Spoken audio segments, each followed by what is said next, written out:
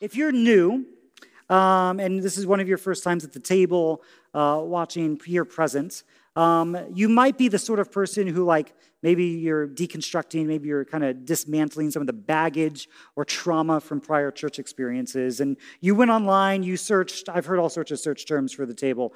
Hipster church, that's come up. Progressive church, affirming church, multi-ethnic church. People find the table in a variety of different ways. But so many of the stories all kind of have a similar vibe to them of either I grew up in the church or sort of religion adjacent. And I was looking for a group of people who were, not going to kick me out because of who I loved or the color of my skin or the fact that I didn't read my Bible 14 times a week or things like that. And you might be the sort of person who you came from an environment where money, giving, tithing was really shame-inducing. And so somebody would come up on a platform a lot like this, dressed a lot like me, with a microphone a lot like this, and say, you must give in order for God to bless you or in order for God to do God's work in the church. And if you don't, then you've got something wrong with your finances, you've got something wrong with your relationship with God. And so when I tell you that we're going to spend the next few weeks talking about money, communal economics, and generosity, I would perfectly understand if your heart rate went up and you'd be like, damn it, I thought I found a good church and I didn't. Okay, I perfectly understand you. Now, let me tell you, there is a version of that on this side of the proverbial pulpit, okay? Talking about money in the church is, at least for me, also an anxiety-inducing thing as a preacher, pastor, Bible communicator, whatever it is I am. Because I've also sat on that side of the pew, and I've also been pressured by others to do the pressuring. And so we feel like it's worth pushing through that anxiety before you close your laptop lid or walk out of the room. Because if we're not going to be the ones to talk about our economics and our generosity, then somebody else will on our behalf. And we'll get shaped into a culture and a system and an environment which will turn us into money-making machines rather than the human beings that God intended us to be. Now, let me tell you a couple of my own stories. We're kicking off a series. Pastor Tonetta and I, we're going to co-preach tonight. So I'm going to do some introductions, some storytelling. Tonetta will lead us in some group discussion and a little reflection on Scripture. But we're just getting started. All right. So for my own part, my wife Emily and I, we went to the same church in college. And this church had been around for maybe a decade or so. And it was kind of on the outskirts of Mishawaka, Indiana. And it was planted kind of in cornfields. Yes, it's Indiana. But those cornfields were being turned into subdivisions, kind of suburban neighborhoods. And as the neighborhoods grew, the church did not. Actually kind of shrank over time, and it was about 50 to 70 people on a Sunday. So the pastor at the time had this kind of vision from God, that's the way that he put it, that in order for us to reach out to the families all around us that were moving into all of these things that used to be cornfields, the way that we were going to reach these folks was going to build a gymnasium. So church of 50 to 70, they had a well-appointed building, a new building, but it needed to build this gymnasium in order to get all the families to come to church. And so we heard sermon series after sermon series and story after story about why God had given this pastor a vision of building a gymnasium. Now, quick aside, I was not a massive fan of this pastor already. This was the pastor who, when I became a biblical studies and Christian ministry major, he took me out to eat to tell me, Anthony, I'm pretty sure that's not the right job for you, which is rough. So me and him, we had some issues. But what got interesting as this building campaign for the church went on was that you'd have people come up on the platform to give testimony about how God had led them to sell their car and donate it to the church, or to empty out their retirement account and give it to the church so that this gymnasium could be built. So the gymnasium is built, and the pastor has burnt out and leaves ministry, and the church closes within 6 months. And so people had given their savings, had heard this vision from God, and then the church closes its doors. So when I tell you that, talking about generosity in the church gives me bad feelings, I'm not lying. I'm not lying to you. The next church that we served at, where I served at in Iowa, had a pastor who was there before my time and was also manipulative with money, where he'd get up on a Sunday, I'd be behind a pulpit and say things like, as your pastor, I shouldn't really be paying full price for that car at the car dealership, right? Shouldn't really be paying full price at the chiropractor. I mean, I'm your pastor, I should, right? So it's just these really manipulative ways of talking about generosity and giving that line to somebody's pockets. And it was gross. It was nasty, to be honest. The next pastor, who I did serve under, he just never talked about money. Because of the bad experience that the church had, then money was just never talked about. And the church always had financial issues, and people kind of had this cultural expectation to keep up with the Joneses in our particular neighborhood in Iowa. So all that to say, I'm not thrilled about any of this. And yet, we think it's necessary. I meet regularly as a premarital counselor with couples and families. They're on the verge of getting married, and hardly anybody I've met has a plan for their money or has a plan for communal economics. In other words, how to be generous, how to think outside of our own selves, our own family units, how to build systems of equity when it comes to our finances. If we don't shape the way we use our resources, then our resources are going to go ahead and shape us. So Tonetta and I, we want to ground this series on, first of all, our own transparency about this. We're going to do some storytelling from our own lives. And we also want to ground it in a sense of enough, which Pastor Tonetta will talk a little bit more about. But basically asking and answering the questions of what is enough? How do I live with the belief that whatever I have is enough, at least for today? In a little bit, when we do communion, we're actually going to pray the Our Father, the Lord's Prayer, that says, "Give us this day our daily bread." And I've heard another preacher say, how many of us would be ticked off if God actually answered that prayer and stopped there? Just our daily bread, that's it. What a stingy God. So we got some things to think about. And I'll be honest with you, at some point in a few weeks, yes, we will talk about the Table Church's finances.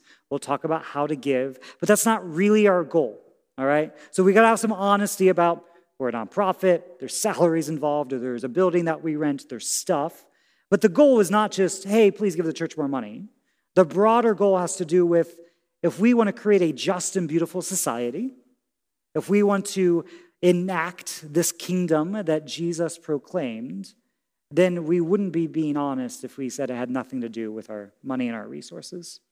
So the first thing I want to do is kind of give a little bit of my money autobiography, my money story, just in the name of transparency and the fact that how I grew up, how we all grew up, our families of origins, it shapes and changes the way that we think about money and resources.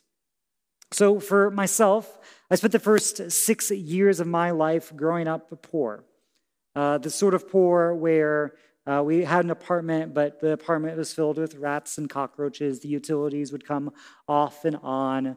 There was some drug deals going on outside the window. My biological mom, who I lived with, and myself, we would use a food pantry. There were certain smells of kind of old bread that bring me right back to that place. So I lived there for, about 6 years, and, not really, my biological mom's not teaching me anything money, but I'm picking up some things, that it's scarce, that it's rare, that once you get some, you spend it immediately, lest somebody, come collecting on a bill.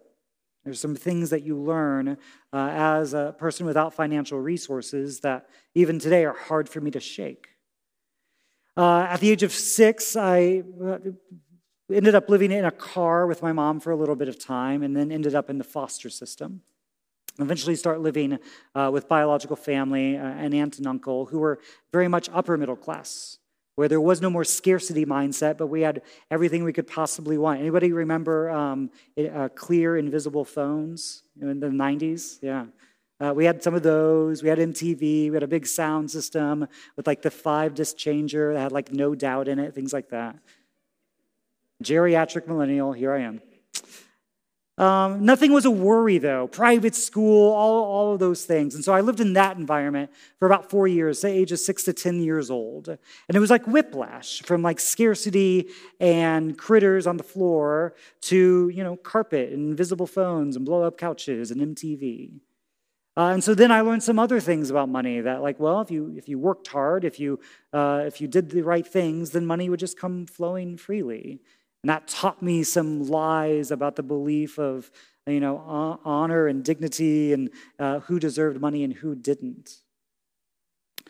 Then I didn't end up living with that family. I got put in the foster system once again and ended up with the family that would adopt me when I was in my young teens. And they were a slightly different story. I was the youngest of 6 siblings, 5 older siblings. There was a single income in the house, and so it had to stretch a long ways. So it was kind of more lower middle class. And my parents could pinch a penny until it bled. But that also taught me some things about money. Kind of led to this sense of what I would call stinginess. A certain amount of we got to hoard as much as we can because we never know when another bad day is going to come. The idea of debt and borrowing money, at least in my family, was shameful. To the point where when I was in college, I bought an HP laptop, and I just kept moving it across 0% credit cards until I got married. And then Emily and I got married, and we had this finance conversation. She discovered about the couple $100 of debt that I had, which doesn't sound like a lot now, but when we were substitute teaching and working odd jobs, it was a lot of money that I had hid the debt from because of the shame that it had induced and had been kind of passed on to me from my family. When Emily and I had our first child, Audrey, my parents came and visited for a while, and they watched as a variety of people from our church would bring in meals to help support us after the birth of a child. My parents were watching this and eventually kind of took me aside and said, Anthony, I didn't know you were having financial struggles. And I'm like, what do you mean? She's like, well, my parents were like, people are giving you meals. That must mean, you don't have enough money. Because in my parents' world, generosity was something that you did for poor people. It wasn't just an act of kindness. The idea of simply giving a meal was this foreign concept. So all of this, which is very much my personality, I rebelled against as an adult. My dad is very content with Costco jeans. I'm not. My jeans have a dollar sign and 3 digits after it. I've got the newest iPhone in my pocket. Our household believes in name brand peanut butter. Quick poll. Who here's Jif family? Jif? There we go. Oh, the Jif people almost seem embarrassed. Jif's okay. It's all right. Peter Pan? That's right, yeah. I did this mostly as an opportunity for Tonetta, too. Skippy? Anybody Skippy? Oh, lots of, fascinating. I'm intrigued by this. Okay. Anyway, I'm the kind of person, I'd rather have one really nice thing than 5 so-so things. And that's just a form of rebellion against how I grew up those last teenage years of my life. And sometimes I wonder if my pursuit of good stuff prevents me from maybe having good experiences, maybe as many good experiences as I could have, or to still have student debt that's a little bit higher than maybe it could have been. And I have to check my own motives as an Enneagram 3 who is obsessed about what you all think of me. Does that obsession prevent me from being more generous? Or even cause my generosity to come from ugly motives? Well, let me tell you about all the places that I give to. These are all ways in which money and how we talk about it, how it's been handed down to us, it shapes us and it forms us to be certain kinds of people. And so then how is a community of theoretically Jesus followers, theoretically people who want to be known to be generous and kind and giving, how then do we have honest conversations about the ways money shapes us and we shape our money, the way that economics shape us and we shape our economics, about what we think is fair and what we think is just and what we think is not. These are all conversations I think we need to have because it's going to happen anyway. We're going to be shaped by it anyway. So we need to be honest about it with ourselves and with our neighbors and with our friends so that there's some level of accountability so that we can all be working towards some goal, some end together. Otherwise, the commercials and the economics and the systems will do all of that work on our behalf, whether we want it to or not.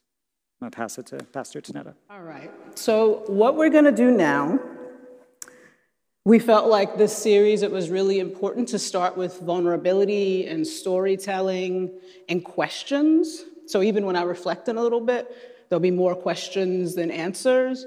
But I want to give us a few minutes to talk to one another about some of this. Now, when we do this, I'm going to encourage larger groups, so groups more of like 5 to 6, so that if you don't want to share, you do not have to share, all right? I want to make sure that people feel safe. If you want to share, jump in. There are going to be some questions here to think about. But I also would say another way to approach this, if some of this feels like, oh, I don't know if I can talk about this out loud, it's just like, what, if you have been a part of church spaces, how is money talked about in those spaces? So again, larger groups and 5 or 6 people, and enter in as you choose to. Some people, the bathroom is that way if you need to do that, all right? So just for a few minutes, and then I'm just going to close us with a reflection full of questions and wonderings. So let's do that for a few minutes. 5 or 6 people. All right. If you're open, would you just be willing to pray with me? I just want to hold space for the vulnerability. So if you will, pray with me.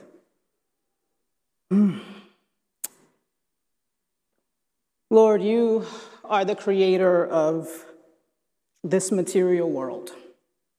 This world that we often so struggle to know how to steward well, to interact with in healthy ways, and not to idolize.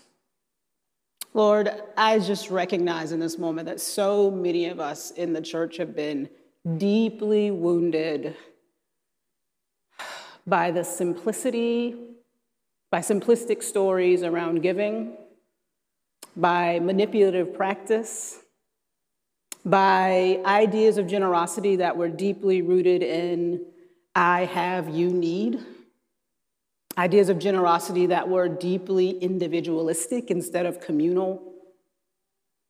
Lord, so many of us in this room struggle with shame around how much we have, whether it's a lot or a little. We struggle. And I just pray that as we move forward tonight and in this series, that you would help us to consider what it means to have enough, to experience enough, while always pushing forward for systems of equity and inclusion for all. In Jesus' name, amen.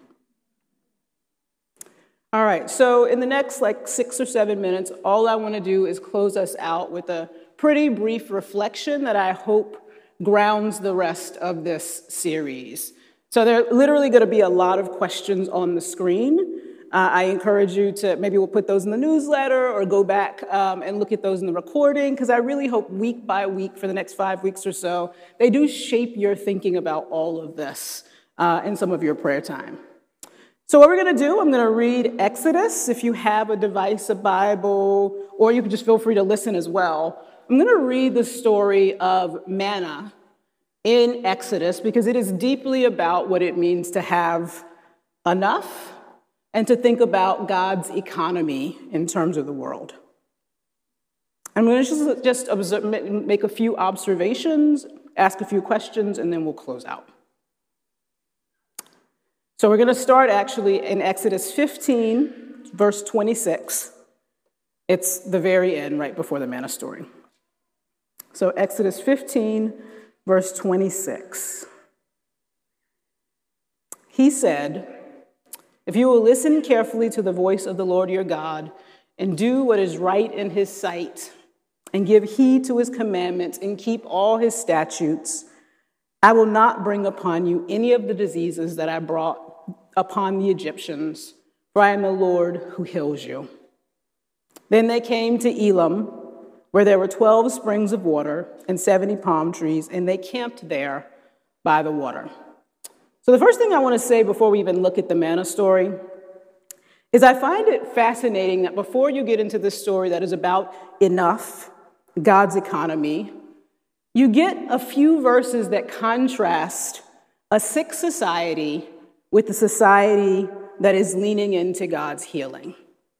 Egypt at the time was, I don't want to use the word industrial, but it was the closest you would have at the time to an industrial society in the late Bronze Age. It was built on coercive labor. It was deeply administrative and about accumulating and amassing on the backs of certain people. Egypt, historians would say, is a society that invented kind of elite living, luxury living, and you can see that even in the art that comes out of Egypt.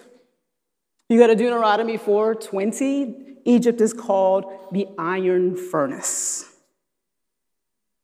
So the Israelites are coming out of Egypt, coming out of the society that views what it means to have enough in a particular way, and that in that way is about accumulation and hoarding. All right, let's go back to the story. I wanted to start there. And I'll read through the story, say a couple of things. All right, so this is 16:1. The whole congregation of the Israelites set out from Elim and came to the wilderness of Sin, which is between Elim and Sinai, on the 15th day of the second month after they had departed from the land of Egypt. The whole congregation of the Israelites complained against Moses and Aaron in the wilderness. The Israelites said to them, "If only we had died by the hand of the Lord in Egypt when we sat by the pots of meat and ate our fill of bread. For you have brought us out into this wilderness to kill this whole assembly with hunger." Then the Lord said to Moses, "I am going to rain bread from heaven for you, and each day the people shall go out and gather enough for that day. In that way I will test them, whether they will follow my instruction or not. On the sixth day, when they prepare what they bring in, it will be twice as much as they gather on the other days." So Moses and Aaron said to all the Israelites, "In the evening you shall know that it was the Lord who brought you out of the land of Egypt. And in the morning you shall see the glory of the Lord." I'm going to skip down to verse 9. Then Moses said to Aaron, "Say to the whole congregation of the Israelites, draw near to the Lord, for he has heard your complaining." And as Aaron spoke to the whole congregation of the Israelites, they looked toward the wilderness, and the glory of the Lord appeared in the cloud. The Lord spoke to Moses, "I have heard the complaining of the Israelites. Say to them, at twilight you shall eat meat, and in the morning you shall have your fill of bread. Then you shall know that I am the Lord your God." And in the evening, quails came up and covered the camp, and in the morning there was a layer of dew around the camp. When the layer of dew lifted, there on the surface of the grass was a fine, flaky substance, as fine as the frost on the ground. When the Israelites saw it, they said to one another, "What is it?" Which is literally manna. What is it? For they did not know what it was. Moses said to them, "It is the bread that the Lord has given you to eat. This is what the Lord has commanded. Gather as much of it as each of you needs, an omer per person, according to the number of persons." The Israelites did so, some gathering more, some gathering less. But when they measured it with an omer, those who gathered much had nothing over, and those who gathered little had no shortage. They gathered as much as each of them needed. And then I'm going to skip down a little bit more to verse 22. On the sixth day, they gathered twice as much food, 2 omers apiece. When all the leaders of the congregation came and told Moses, he said to them, "This is what the Lord has commanded. Tomorrow is a day of solemn rest, a holy Sabbath to the Lord. Bake what you want to bake and boil what you want to boil, and all that is left over put aside to be kept until morning." So they put it aside until morning, just as Moses commanded them. And then you get into this understanding and description of Sabbath. So I'm going to leave it there, hoping that you will, it's a long piece of scripture, that you will spend some time reflecting on it in the weeks to come. So a couple things I want to make note of here. The first thing is just in terms of context. And I think it's important for us to consider that when the Israelites remember their experience in Israel, they remember sitting by flesh pots full of meat, and yet what they were eating was bread. It's as if they remember themselves as eating the meat, but they never ate the meat. They only ate the bread. So one of the things to consider when we talk about communal economics is when you consider kind of the economic mechanisms of our society, how are we a sick society, as I talked about first? And then within this society, what is your guiding vision for a secure and happy economic life? And what parts of that vision rest on illusion? Because for the Israelites, what they remembered was actually an illusion of the good life that never served them. And I think that's one of the things I think as a woman who came from a family who had a sense of what the good life was, I also had to wrestle through, like, is that really what it is? Is that really what I'm going for? So that's one thing to consider. And then a couple of other things. Note in this story that every family is to gather just enough. There's this sense that in God's economy, there is too much and too little, something that we don't necessarily talk a lot about. We have a pretty high tolerance in our culture for wealth disparity and inequity and extreme luxury and extreme poverty. But in this story, there isn't enough, and you can exceed below or above that. And that's really important. So another thing to be considering as we move through this series is just, how do you relate to a theology of enough? I know for some of us that might raise like, I've never had enough. Why do we talk about things like abundance and scarcity? Like, there doesn't seem to be enough to go around. What comes up in you when you think about just having enough? How far are you from that? How do we all move closer to that? And then notice also in this story that the bread is not to be stored up. Remember that the Israelites have come out of being slaves, and their slavery, their labor was about amassing grain, storing and hoarding. And explicitly, this is a counter narrative to that way of being, not storing up. Moving against surplus accumulation, thinking about how do you keep wealth and possessions circulating versus concentrating. And that's a hard thing for me to talk about. I'm going to be honest, there's not enough time tonight for me to share my story around money, but I will say, I think I've shared this probably before, that I think about my kids and the structural inequality they'll face because they're Black, and I'm like, well, I can't give it all away. Like, I gotta leave something behind. So there's some, I want to name that this I think is one of the hardest things, is like, how do you know how much to accumulate? How do you pass on to your kids? Like, and how do you also say, no, we got to keep it moving. We got to practice mutual aid. We got to move wealth and possessions through the community. The third thing that I just want you to notice and reflect on as we move through the series is that this kind of economics is grounded in Sabbath.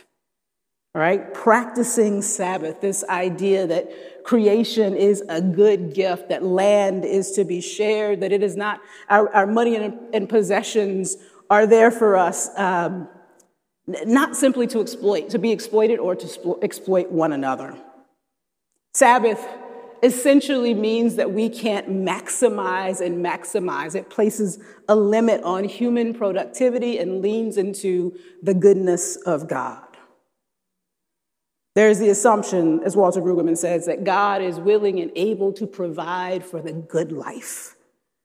And then for Israel, all of these, and we're going to have a whole sermon on this later in the series, but there's a whole set of practices that just come out of Sabbath. Practicing rest on a day, but then how do you allow your neighbor to rest, and people that don't have as much to rest, and all of those in your sphere to rest. Practicing Sabbath means that you can't amass and essentially practice empire and domination. It places a limit. So, Where are you in your practice of Sabbath? How have you thought about it? And has it ever had anything to do with economics and money? Because it's very linked to those things in the biblical tradition. So 3 things, 3 reflection points. I think we have them. Yeah, every family is to gather just enough. So this idea of how do we talk about too much or too little? The idea that the bread shouldn't be stored up. How do we talk about accumulating, and how do we talk about circulating well? And then Sabbath as the ground of communal economics. The final thing I'll just say here is that this story, and the text explicitly says this, is a test for Israel. Israel is responsible for what it knows about God. And part of that lesson is about restraint and self-limitation as key parts of knowing God. Self-limitation and restraint. And again, restraint consists in this passage in 2 practices, which are not accumulating too much and keeping Sabbath. So the last questions here to reflect on are just, what do you make of the idea of that restraint? Some won't talk really well about in American society and in Western culture. Restraint and being limited are key things to grapple with, and they're central to knowing God and imaging God in the world and becoming more human. And then how do you measure enough? Maybe that is the key question for tonight and as we go forward into the next few weeks. How do we measure enough? So I'm going to stop there. We are going to have, I'm so excited, next week Anthony's going to preach about, it's kind of sad, but he's going to preach some about, economic predation in the church and kind of speak to the ways in which so much of this can go really wrong. We're going to talk about Sabbath economics and shalom. We're going to talk about some of the Jesus stories because Jesus talked so much about money. And the hope at the end of this series is that we are grounded as a community in our next logical step, whatever that is, and deeply apart from any kind of manipulation and deeply connected to our community outside of these walls.